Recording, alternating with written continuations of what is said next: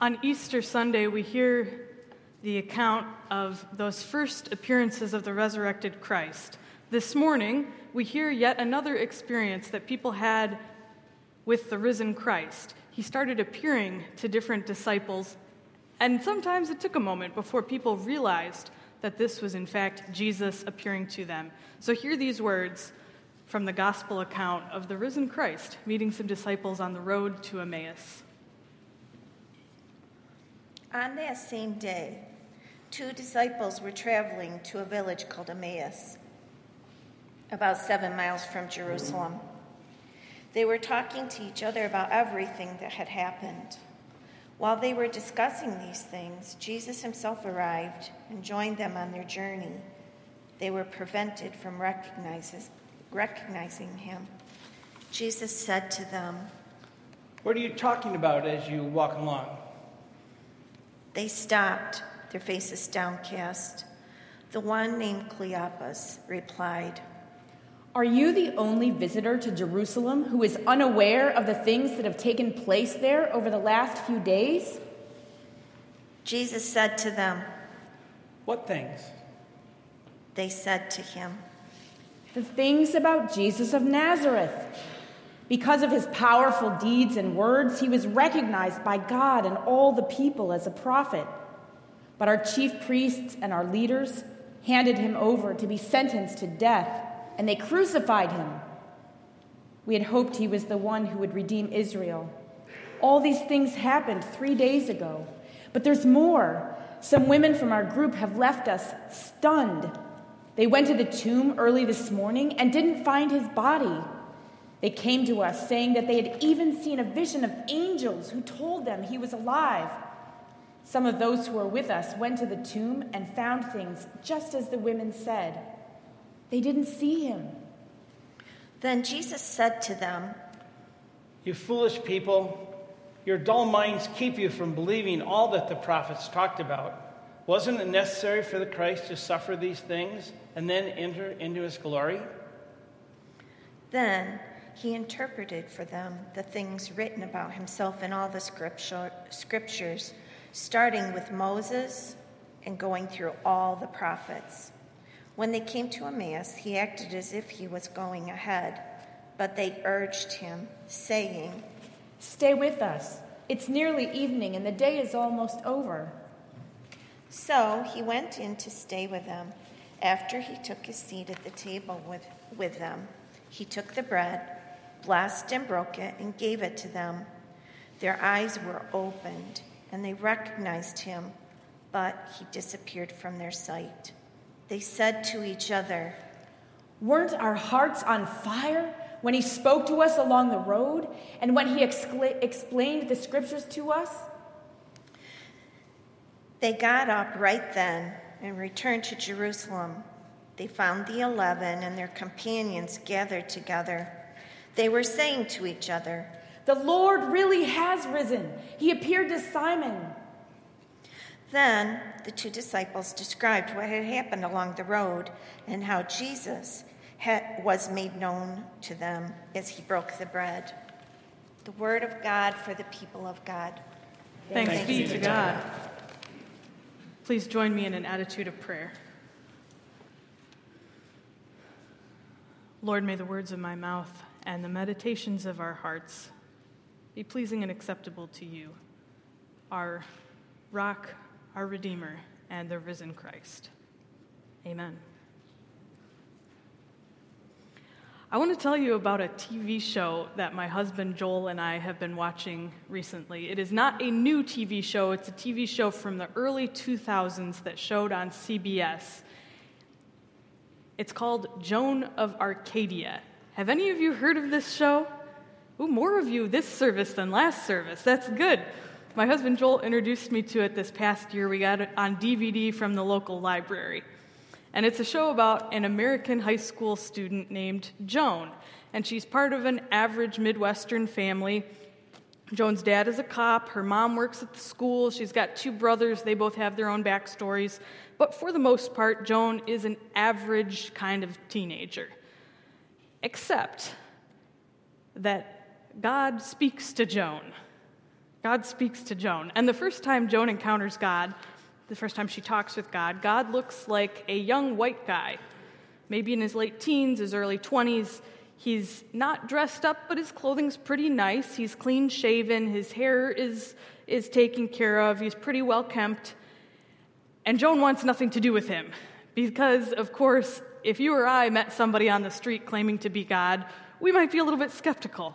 And Joan was too. It took a few conversations and numerous times of follow-up by this man until she said, okay, well, let's say you are God. Then what?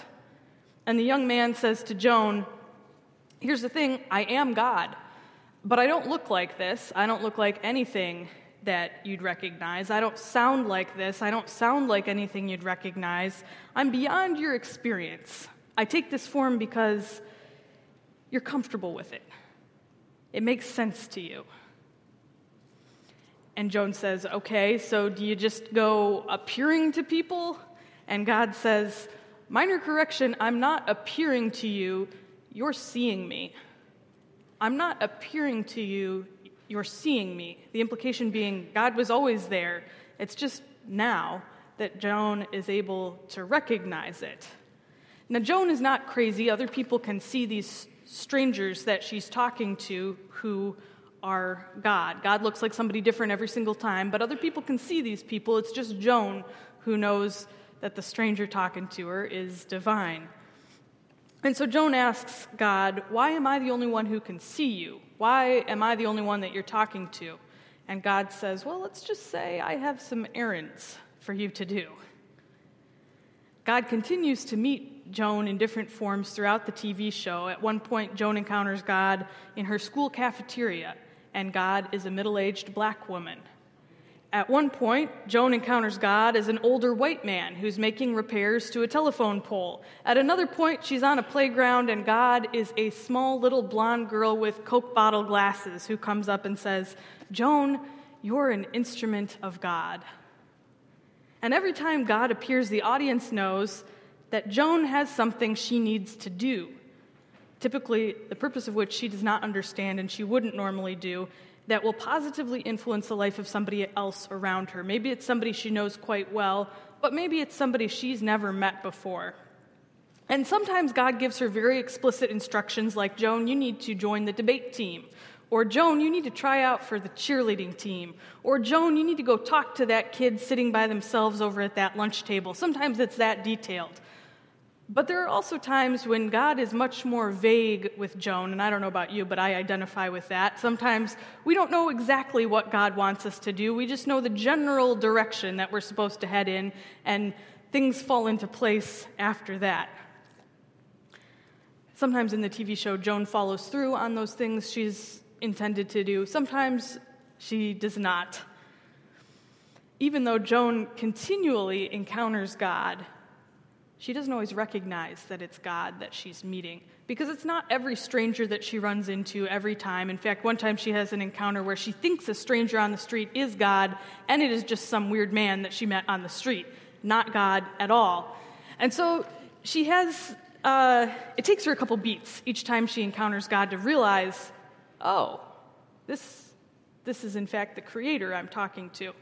But it's gotten to the point where, as an audience member, as somebody watching the show, I'll start talking to the TV and I say, man, Joan, don't you recognize that person is God? That's clearly God talking to you right now in the form of that stranger.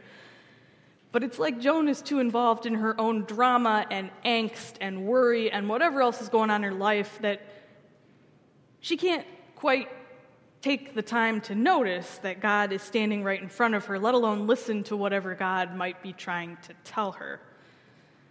But really, who can blame Joan for not recognizing God being right in front of her? It happened to some of Jesus' closest disciples in the Bible. Jesus appears to them in a form they do not recognize while they're walking from Jerusalem to the city of Emmaus. These are people who had met Jesus in person. They'd already heard these rumors of the resurrection of the risen Christ appearing to people, but they just weren't able to make the leap to say, maybe this is Jesus walking with me. Now, Emmaus was about 7 miles from Jerusalem. It would have taken them maybe 2.5 hours to 3 hours to walk that distance, depending on how fast they were walking. So they spent quite a bit of time with this stranger who appears and walks with them. It's Jesus, but they don't recognize him. And he starts to ask them about recent events, and they scoff. They're like, have you been hiding under a rock for the past week? How can you not know what's happened? And then they proceed to tell Jesus his own story. They said, Jesus Christ, he was killed on the cross, but 3 days later, today, the tomb was empty. And women arrived and were told by an angel that he had been risen from the dead. The disciples are too involved in what's happened in the past and their own experience and their own worries and their own journey to Emmaus. They don't notice that they're walking with Jesus Christ himself. And at this point in the journey, at this point in the conversation, Jesus interjects and he says, he starts to tell them about the wisdom of Scripture. He starts with the prophets and Moses, and he moves all the way to what we would call the New Testament. And he's sharing all these amazing things, and the disciples still are not able to recognize that this is the presence of God in their midst, sharing this wisdom with them. And as readers, we're let in on the secret. Verse 15 of the Scripture, we're told that Jesus himself came up and walked alongside them. But it's a lot like watching that TV show I've been telling you about, Joan of Arcadia, where we're kind of on the outside looking in saying, can't you see that this is the presence of God right now? Can't you see it? But they can't. They don't recognize the presence of God in their traveling companion. It's not until the end of the day, it's not until they give an invitation to Christ to stay with them and they share a meal together that they're able to see the presence of God. It's an invitation to God to stay with them, and it's this shared meal. They reach Emmaus and they say, the day is almost at the end. Why don't you not keep on traveling? Why don't you stay with us? Why don't you stay here with us? And then they invite him to the meal. And it's through this meal when Jesus blesses the bread and he breaks the bread and he shares the bread that suddenly their eyes are opened and they're able to see what we saw all along, that this is Jesus Christ walking with them. Christ was always there. It's just now they're able to see it and to recognize it for what it is. And as soon as they recognize Jesus for who he is, poof, he's gone. Verse 31 says it this way: their eyes were opened and they recognized him, but he disappeared from their sight. Christ is there the whole time. Scripture says, but they were prevented from recognizing him. They were prevented from recognizing him. Well, I think what prevented them from recognizing him, what prevented Cleopas and the other disciple from recognizing the presence of God, was their own preoccupation with the journey they were on, the story they were telling, where they were going, where they come from, their own angst and worries and things going on in their heads, the business of the day, the journey of the road, the stories that they were eager to tell, the story they were eager to tell to Jesus when he himself had lived it. They didn't have time to notice that Christ was on the road with them. I think that's what prevents them from recognizing Christ on their journey. And after Jesus leaves, they turn to one another and they say, weren't our hearts burning within us the entire time that he was talking? Weren't our hearts burning within us? Jesus was sharing wisdom with them. Their hearts were on fire. All the signs were in front of them that they were talking to the risen Christ, but they weren't able to recognize him. They weren't able to recognize him. I think they were too distracted to notice until that end of the day when they became refocused through the invitation to stay with them and the shared meal, the breaking of the bread.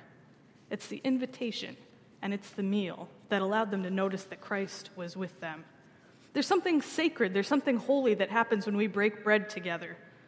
It sweeps away our distractions for just a moment when we invite the resurrected Christ to be part of our meal, part of our journey. Now, regardless of what we do, God will continue to show up in our midst. God will continue to offer us wisdom. God will continue to offer us signs of resurrection. The defining factor of whether we recognize that Christ is present or not is whether we've invited Christ to stay with us and whether we take that time to share a meal. I often wonder how many times do we miss God's presence in our midst because we did not take the time to offer an invitation, maybe even to a stranger, or did not take the time to share a meal together. How many times did we miss seeing the risen Christ? How many accounts are not written down in Scripture because the disciples didn't offer that invitation? When we share a meal with Christ, something powerful and transformative happens. And we can't just keep going the way we had intended to go. If you know these disciples in the story, Cleopas and his friend, they share this meal, they recognize Christ, and then they leave Emmaus. They were planning to stay there for a while, I would assume, but they turn and they run back to Jerusalem because they are so excited about the story that they have to tell. They've encountered Christ, and it changes their plans. It changes what they were going to do. It changes everything. And the amazing thing, when we encounter Christ's presence, we have these experiences, and it's not just about us. God's word, God's promise, presence, appearance, the sharing of the meal, it's about so much more than just us. Because when we invite Christ to join us, when God appears to us, when God stirs our hearts, there's always an invitation for us to act. When we invite Christ, Christ invites us to change our plans, to do something, to affect the lives of those around us. So Cleopas and his friend, they encounter God. They immediately get up and return to Jerusalem. They drop that plan of going to Emmaus in favor of telling the story, telling the resurrection story. Think about Joan of Arcadia from the TV show. Every time she encounters God, God has an errand or a task for her to undertake. And in the TV show, when God appears to Joan, it is never just about Joan. It's never just about her. It's always about what action she might take to influence the life of somebody else around her. And it's usually somebody she doesn't know or hasn't met or wouldn't normally associate with, and she doesn't always see the full impact of her actions. It's only God who knows the full impact of the good that she's been able to do. We find this model over and over again in Scripture, too. An encounter with God is an invitation to act, and it's always about more than the individual person that God is talking with. So when God appears to Moses in the form of the burning bush, the story is not just about Moses. I mean, it is about him. It's this personal encounter that he has with God, but through Moses, God is able to positively impact the lives of hundreds of thousands of people who were in slavery in Egypt. When God appears to Mary and invites her to be the mother of Jesus Christ, it's not just about Mary. It is about her. It's about her personal encounter with God. But through Mary, God is able to influence the lives of millions, billions, trillions of people throughout history through the saving acts of Jesus Christ. When God makes David the king over all of Israel, it's not really about David. It is him. It is his personal story. But through him, when he's at his best, hundreds of thousands of people have their lives positively impacted because of God's grace and God's actions through him. When God appears to Cleopas and his friend in the story from Scripture on the road to Emmaus, that story is about so much more than Cleopas and his friend. It's about the story that they have to tell that 2,000 years later we are reading here in church today because they ran to tell somebody about it. And when God appears to us, the story is about so much more than just us. It is about us, and it is about that personal encounter that we have with Christ, but it's also about that work that we can do to positively influence the people around us in our world for the sake of Jesus Christ. And that is a transformational thing. We encounter God so that we might be instruments of God's grace in this world. We encounter God so that we might offer some of Christ's presence to the strangers and the friends that we encounter afterward. We invite God to be part of our journey, knowing that God was always there all along, whether or not we had eyes to see it. We invite God to be part of the journey so that God can invite us to be part of his journey. to be instruments of grace for the people that we encounter. And sometimes God's invitation will be to turn around and tell the story, like Don and Shelley did for us this morning here about Adult Righteous Mission. Sometimes God will invite us to serve ourselves on a mission trip. You'll find information in the back about signing up for Adult Righteous Mission. Sometimes God will invite us to show kindness to a stranger, to love an enemy, to offer forgiveness. I don't know exactly what that thing is God might be inviting you to do, but you do. And you can do that thing that'll have ramifications so far beyond you and whatever you are able to see. We invite God in to stay with us. We share a meal with Christ so that God might send us out into the world to act for the sake of Jesus Christ. So this morning we celebrate the sacrament of communion. This is a meal. This is a meal. We're going to invite Christ's presence to be among us, and we're going to share bread, and we're going to share grape juice. And we will invoke the power of the Holy Spirit here in this place over these gifts, and we will pray that this meal might help us to encounter Jesus Christ, to remember what he sacrificed, to receive the grace of God, to encounter the presence of the risen Christ. We pray that this meal, this sacrament of communion, which we're all going to partake of, would be a chance to refocus our hearts and our minds, to remember those moments when our hearts burned within us and we suspected that God was at work. Maybe we weren't able to see it or put a name on it, but we suspected because our hearts were burning within us.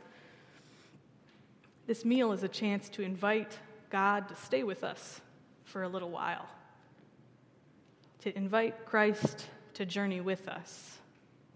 Christ is always there, but we need to constantly pause and refocus and reinvite. When we invite God, we'll recognize all those ways Christ already was at work in our journey, and all those ways where God might be inviting us to take action. So may this meal that we share truly be a meal of invitation, in which we invite Christ to stay with us, to walk with us. May this be a meal in which Christ invites us to do good work for the sake of Christ's world, in which we ask that our eyes might be opened so we can see Christ's presence among us, in which we listen to hear what words Christ might be trying to speak to us, what direction might God be calling us in. In this meal, might we hear God's call to help a stranger, to do something nice for someone we haven't met, to take a step outside of our comfort zone for the sake of Christ in the world.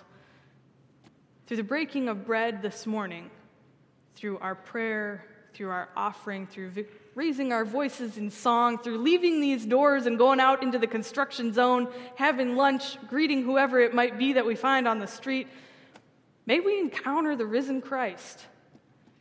And may that encounter with Christ change whatever it is we're about to do next. Amen.